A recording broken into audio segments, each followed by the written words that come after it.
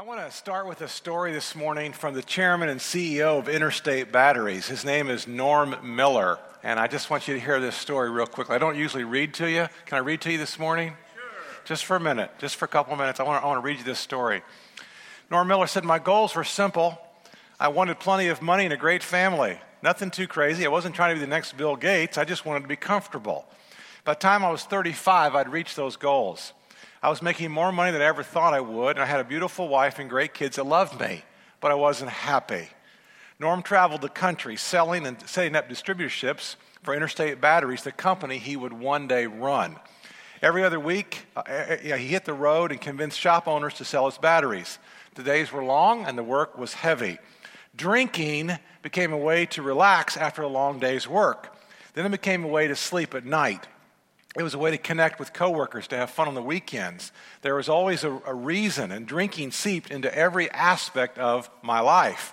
For a long time, I really did have fun, but then it got habitual. I couldn't stop. I started drinking as a way to deal with the pressure of business, as a way to deal with the long hours. After work, before bed, out with friends, my whole routine revolved around alcohol. The more I drank, the more I began relying on it, needing it to function. 2 DUIs marked his record, but tonight would be different. Only one drink, maybe 2. But then it was 3, 4, 5, he lost count. The booze glazed his eyes, calmed his mind, and ruined his resolve. The hours ticked by unnoticed until the taps closed and the bar emptied into the street. His keys clanked in his shaking hands. His steps wobbled toward the car. One miss, then 2, then 3. The key finally slid into the hole.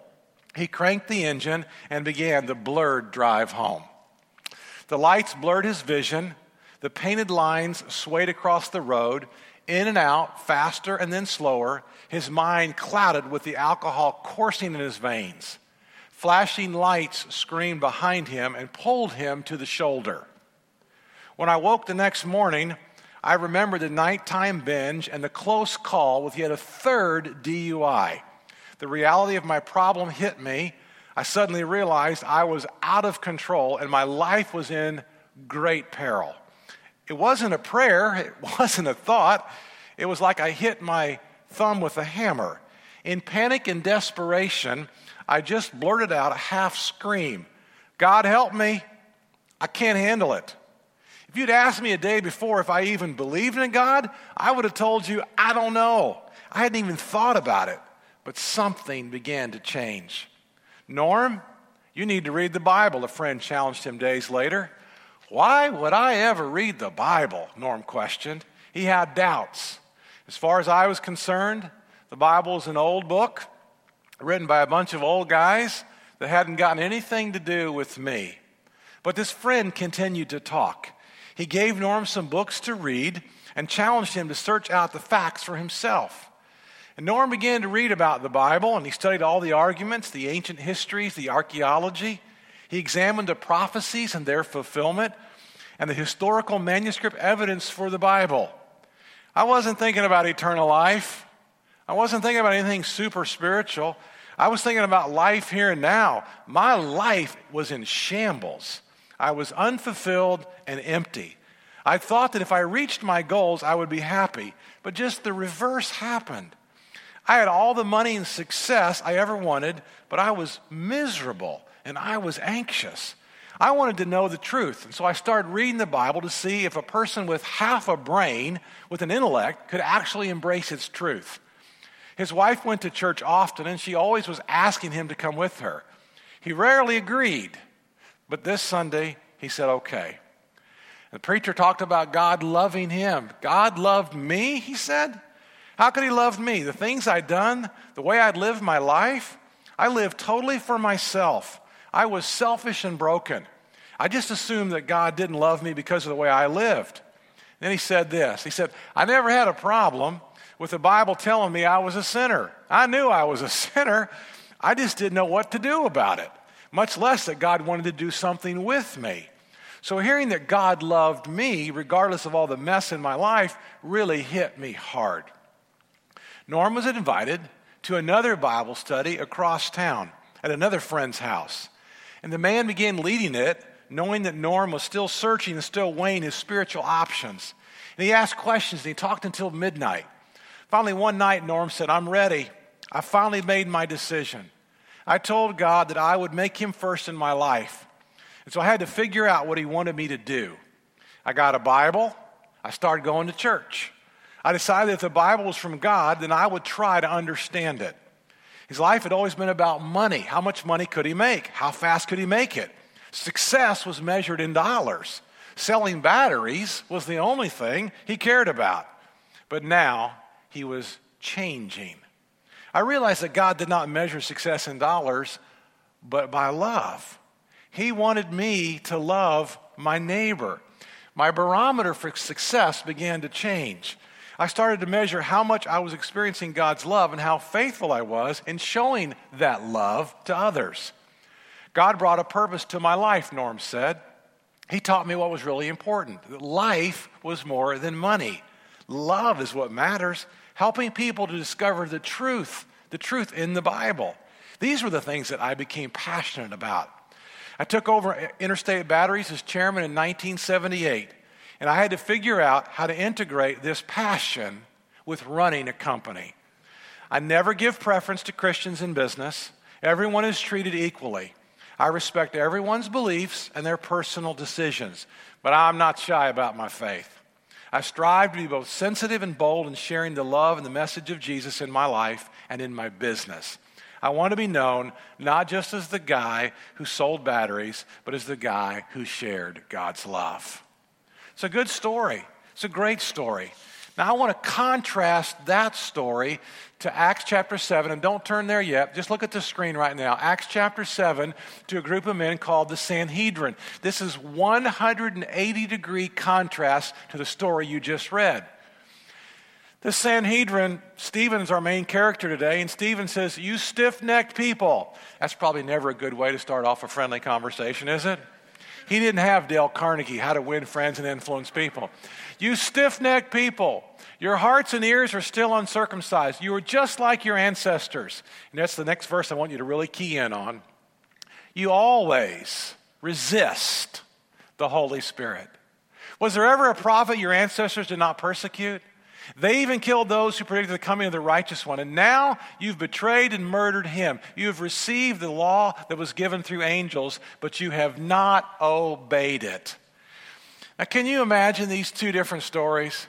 Here's a group of people who have resisted the work of God in their life, compared to Norman Miller, who has received and embraced the Spirit of God at work in his life. Now, what's the point? The point is, every one of us in this room, our stories, your story, my story, every story in this room, we fall somewhere between Norman Miller and the Sanhedrin. Every one of us in this room, we fall, our stories, our spiritual journeys are either journeys of resisting, journeys of rejecting, or they are journeys of embracing and receiving the Spirit of God in our life. We're in a brand new series called Change, Don't Like It, But Need It. I like that title, I think because I came up with it, but I like it, and I think it's funny. Because on the one hand, we do change. We've heard the old slogan, people never change. Well, that's really not true. You've changed, and I've changed. I'm not the same person I was 25 years ago. I don't do the same things. I don't hang with the same people. I don't go to the same place. We all change. Now, why do we change? Well, we change because we feel a need. Or we change because we see an opportunity. Or we change because someone may have warned us or someone has instructed us. We change because maybe a banker tells us you're not going to get the loan if you continue to do this. Or we change because maybe a doctor says if you continue to do this, your life's going to be shortened by a whole bunch of years. We change when maybe a coach tells us you can hit the softball harder if you will do this. Or we change if a pastor warns us about this.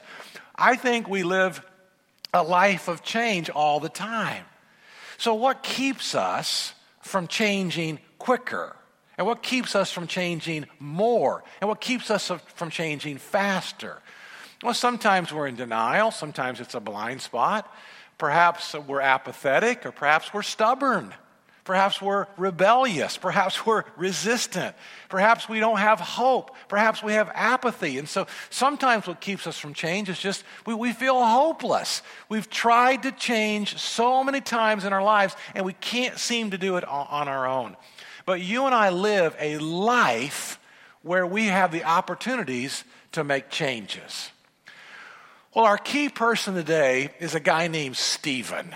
And it's in Acts chapter 7, and we're going to turn to Acts chapter 6 in just a second and look at that. Acts chapter 7 is this whole story. So if you want to go ahead and turn to Acts chapter 6, that's where we're going to start in just a minute.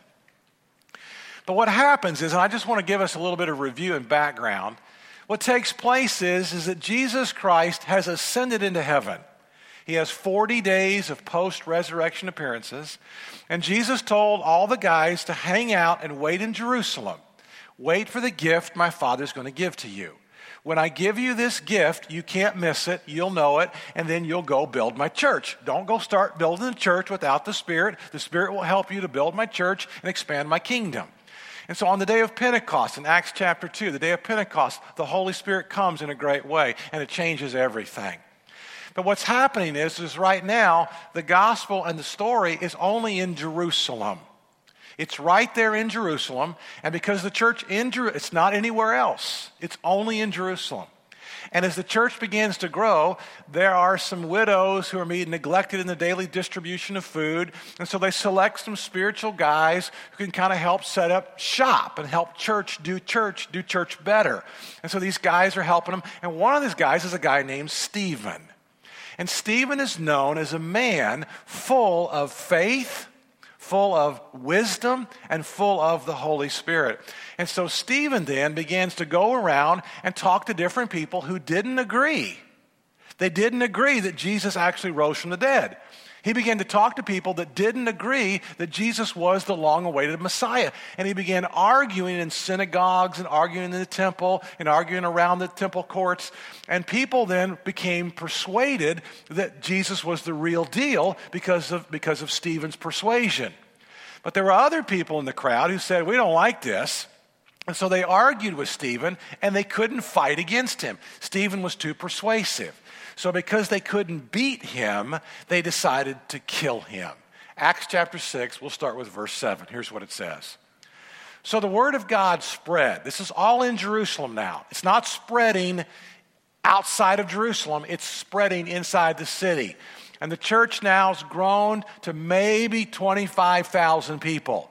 We got 3,000 are baptized on the day of Pentecost, 5,000 the next day. If you add the wives and 2.2 kids, maybe you come up with about 25,000 people. That's how big the church is. The number of disciples in Jerusalem increased rapidly, and a large number of priests. This is interesting. Jewish priests said, okay, I think he did rise from the dead. Okay, I think he is the Messiah. And a large number of priests became obedient to the faith. Now Stephen, here's our main character today. A man full of God's grace and power, performed great wonders and signs among the people. Opposition arose, however, from members of the synagogue of the freedmen, as it was called, Jews of Cyrene and Alexandria, as well as the provinces of Sicily and Asia, who began to argue. We're going to argue with Stephen. But they could not stand up against the wisdom that the Spirit, I love that. He was very persuasive, very powerful, but now he's got this unfair advantage of the Holy Spirit. The Spirit allowed him to speak. Next verse. Then they secretly persuaded some men to say, we've heard Stephen speak blasphemous words against Moses. Now here's the catch. We're going to stir up the crowd. We're going to get people to say things about Stephen that he didn't say. We're going to get people to say things against Stephen that he didn't do. And one of those is, we're going to say that Stephen was blaspheming against Moses and against the law. That was a big no-no. Look at the next verse, verse 12. So they stirred up the people and the elders and the teachers of the law. They seized Stephen and they brought him before the Sanhedrin. Verse 14. We have heard him say that this Jesus of Nazareth will destroy this place and change the customs that Moses handed down to us. And so in Acts chapter 7, verses 1 and 2, Stephen begins to respond to their accusations. Look at Acts chapter 7, verse 1. Then the high priest asked Stephen. It's the same thing the same high priest asked Jesus. It's the same council that Jesus of Nazareth stood before. It's the same council in Acts chapter 4 that Peter and John stood before. Are these charges true?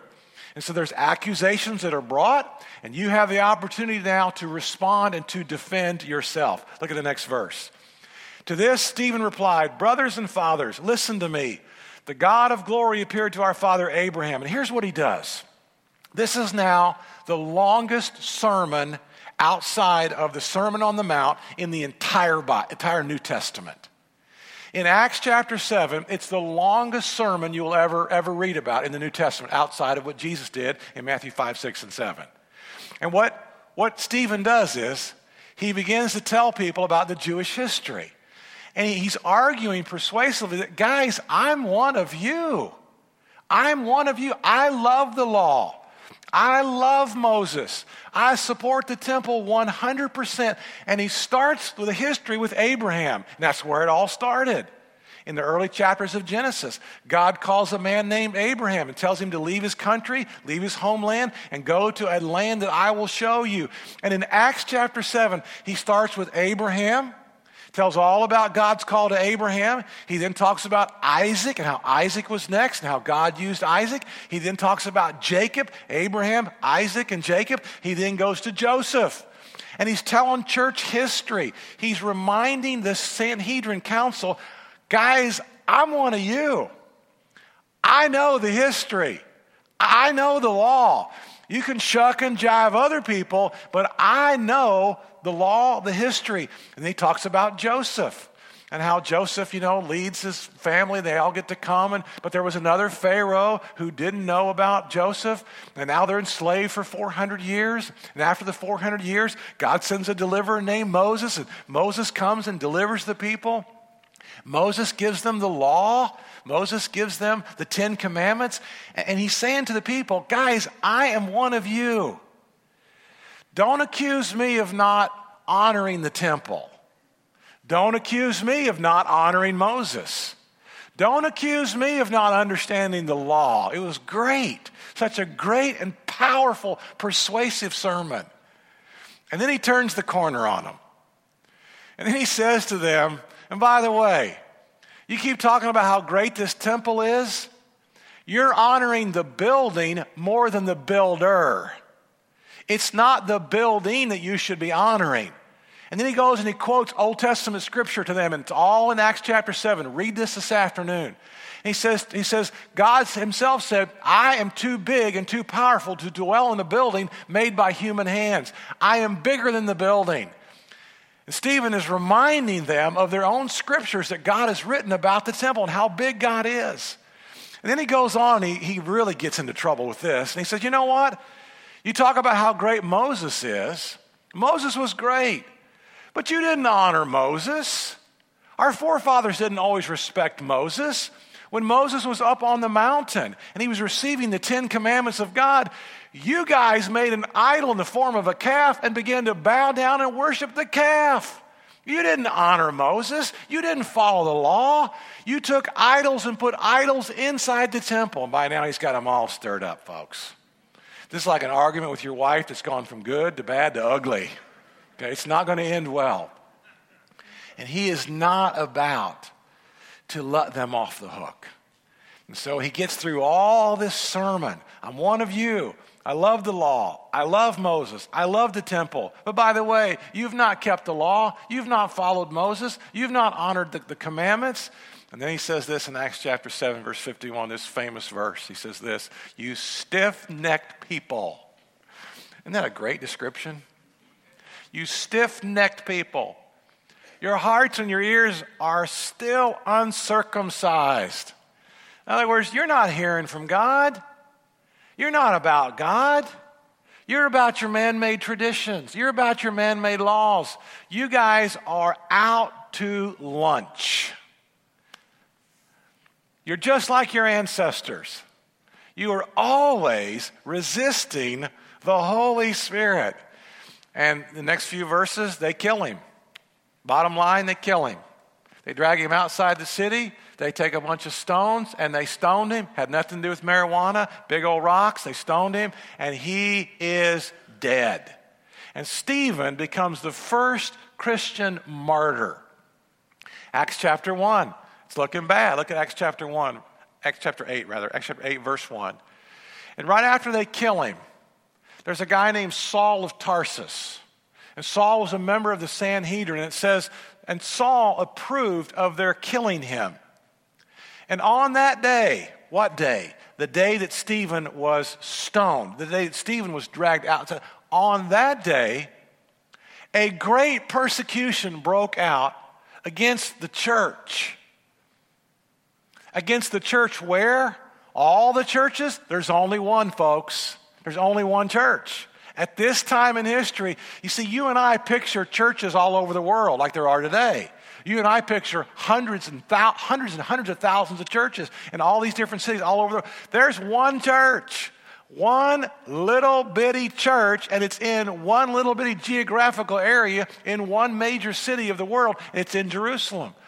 That day, a great persecution broke out against the church in Jerusalem. Wow. Now, what would be going on in your mind right now? Look at verse 2. Godly men buried Stephen, and they mourned deeply for him. Can you imagine how you would feel right now? You got this whole movement thing going. You got this great church thing going. The day of Pentecost, 3,000 people are baptized. A couple days later, 5,000 people are baptized. The church is growing in Jerusalem. And all of a sudden, you got this guy named Stephen, who's a wonderful leader.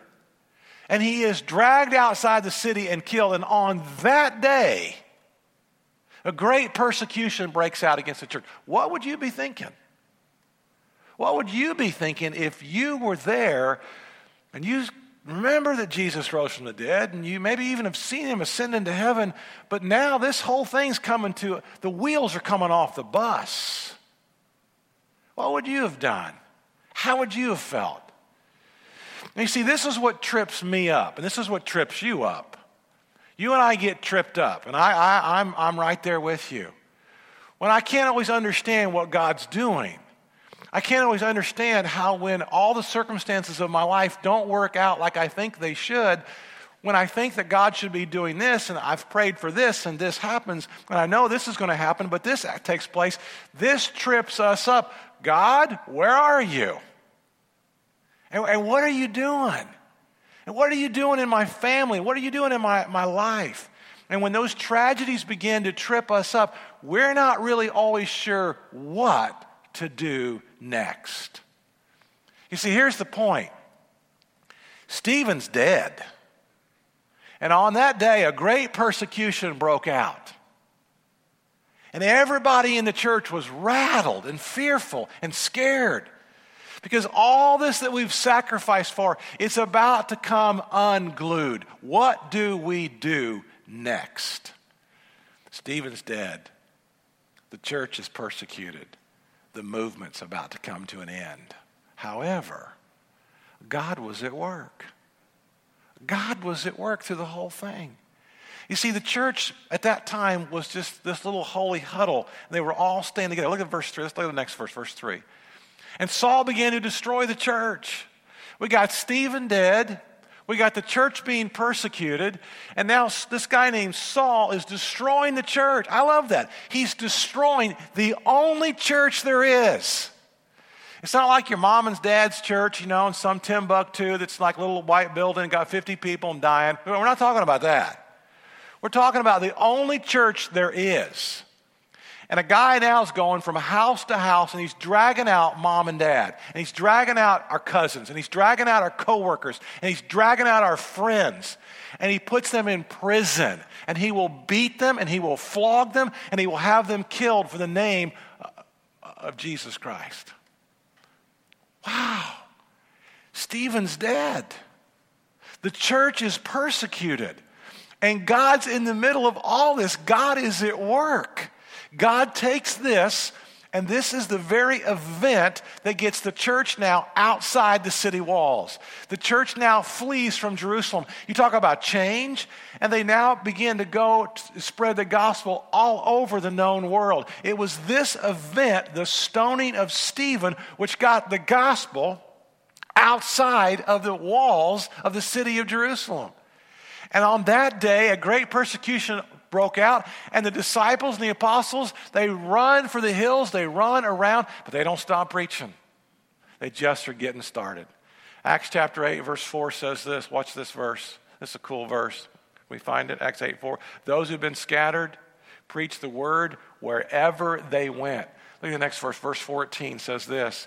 When the apostles in Jerusalem heard that Samaria had accepted the word of God, they sent Peter and then John to Samaria.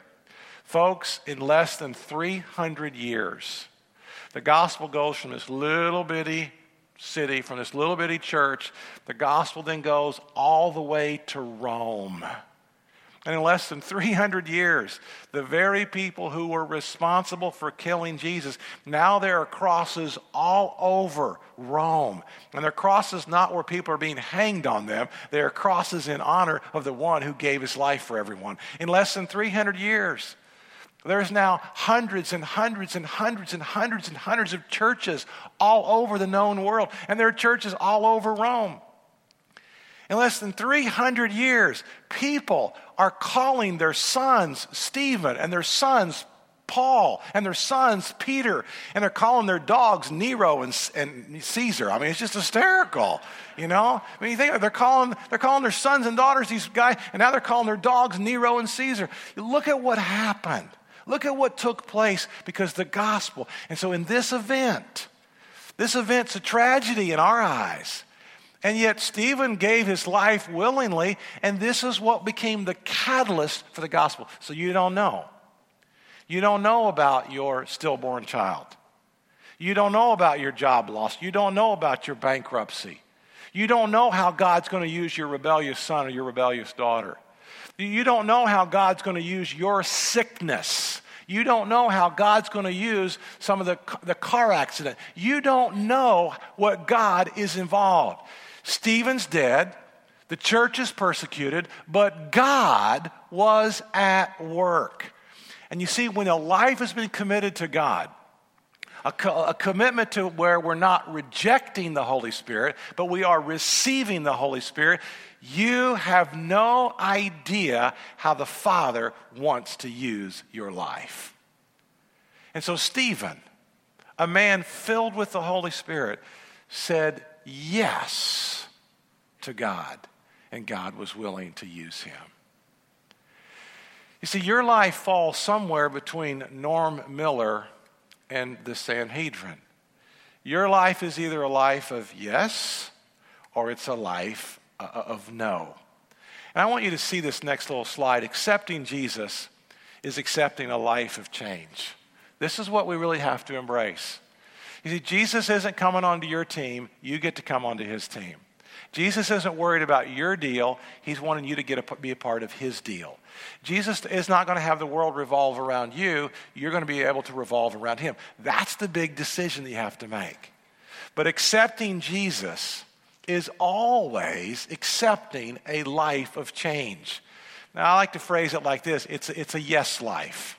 Yes. Yes, Jesus. Yes, Jesus. Okay, Jesus. Whatever you say, Jesus.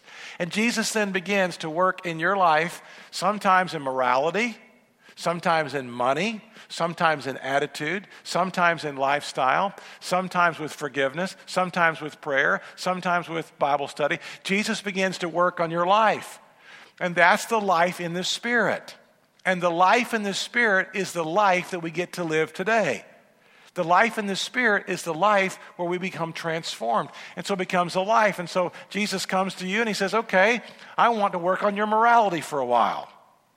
I want you to stop doing this and I want you to start doing this. Yes, Jesus. Yes, Jesus. And you and I know, we can feel that in our spirits. We know when Jesus speaks to us. And we know when we're resisting and we know when we're accepting. And so we say yes. We know when Jesus works on us about our jobs. We know when Jesus' Spirit says, I want you to work harder, or I want you to work less. I want you to work more, or I want you to spend more time at home. You know what the Spirit says to you. You know what the Spirit says to you about money. I want you to make more. I want you to give away more. I want you to stop hoarding. I want you to start. You know what the Spirit says to you about money. Accepting Jesus is accepting a life of change. Yes, Jesus. Yes, Jesus. You know, you've got tension between you and them, and, you know, they offended you, but you offended them, and you've never asked for their forgiveness. I want you to go to them and ask, oh, no, Jesus, anything but that. No, Jesus. And finally, it's okay, Jesus, yes. You know, you see the world is half empty every day. Greater is he that is in you than he that is in the world. I want you to wake up every day positive. Yes, Jesus. Yes, Jesus. I want you to learn to pray. I don't really like to pray. I don't know how to pray. I want you to learn to pray. Yes, Jesus, I'll learn to pray. I want you to learn the Bible. The Bible's confusing. I don't understand it. It's not written in chronological order. I want you to learn the Bible. Yes, Jesus. You see, accepting Jesus Christ is a constant life of change. I think that's the exciting part. I think it's downright exciting when I don't have to control my entire environment. When I get to be on board with him and I get to live for him and with him. That's the exciting part. And my life has purpose. It's not about me. It's not about what I can control. It's not about what I can do. It's about me, like Stephen. If I have to give my life. Yes, Jesus. And Jesus took Stephen's life and he got the gospel then outside of Jerusalem. There's a church in Safety Harbor today because God allowed Stephen to be killed and a great persecution broke out that day and everybody spread.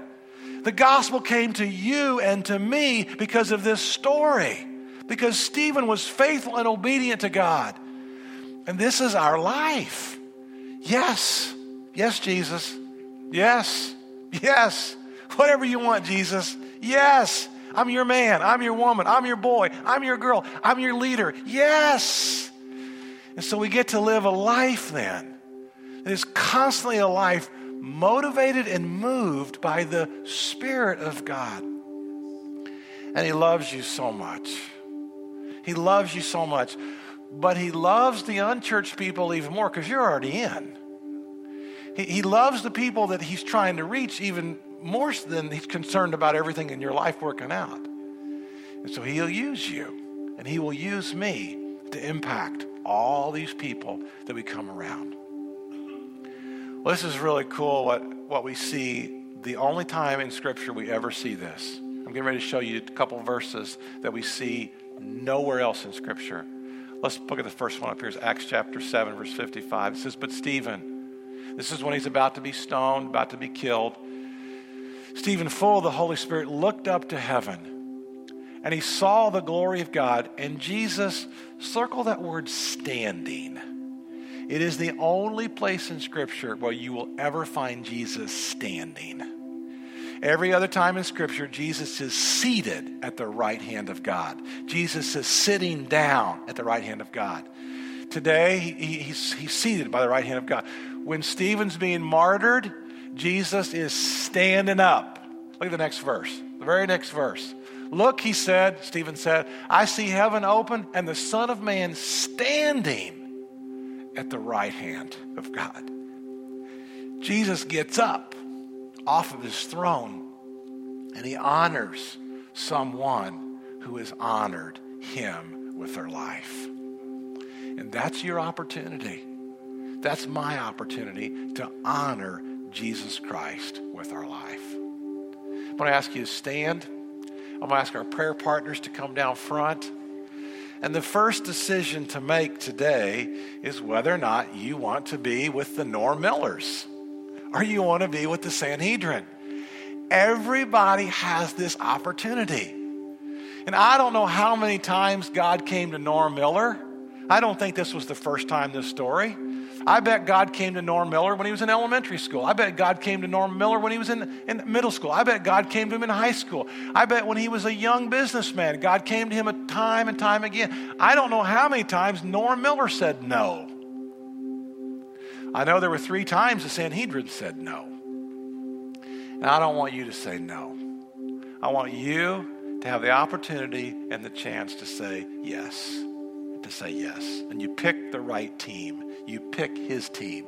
You pick the team that's the winning team. And then you just continue to say yes. Yes, Jesus. Yes, Jesus. Yes, Jesus. Let me pray for us.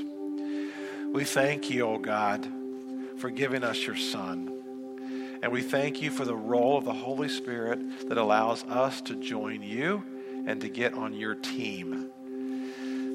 Father, if there are those in this room that have never given their lives to you, I pray that right now they will come down front and talk to a prayer partner and they will give their lives to you. I pray if there are those in this room right now that are just resisting and struggling with your Spirit, even though they're believers, I pray they'll lay it down and that they'll begin a life of saying yes and yes and yes and yes. In your wonderful name we do pray. Amen. God bless you.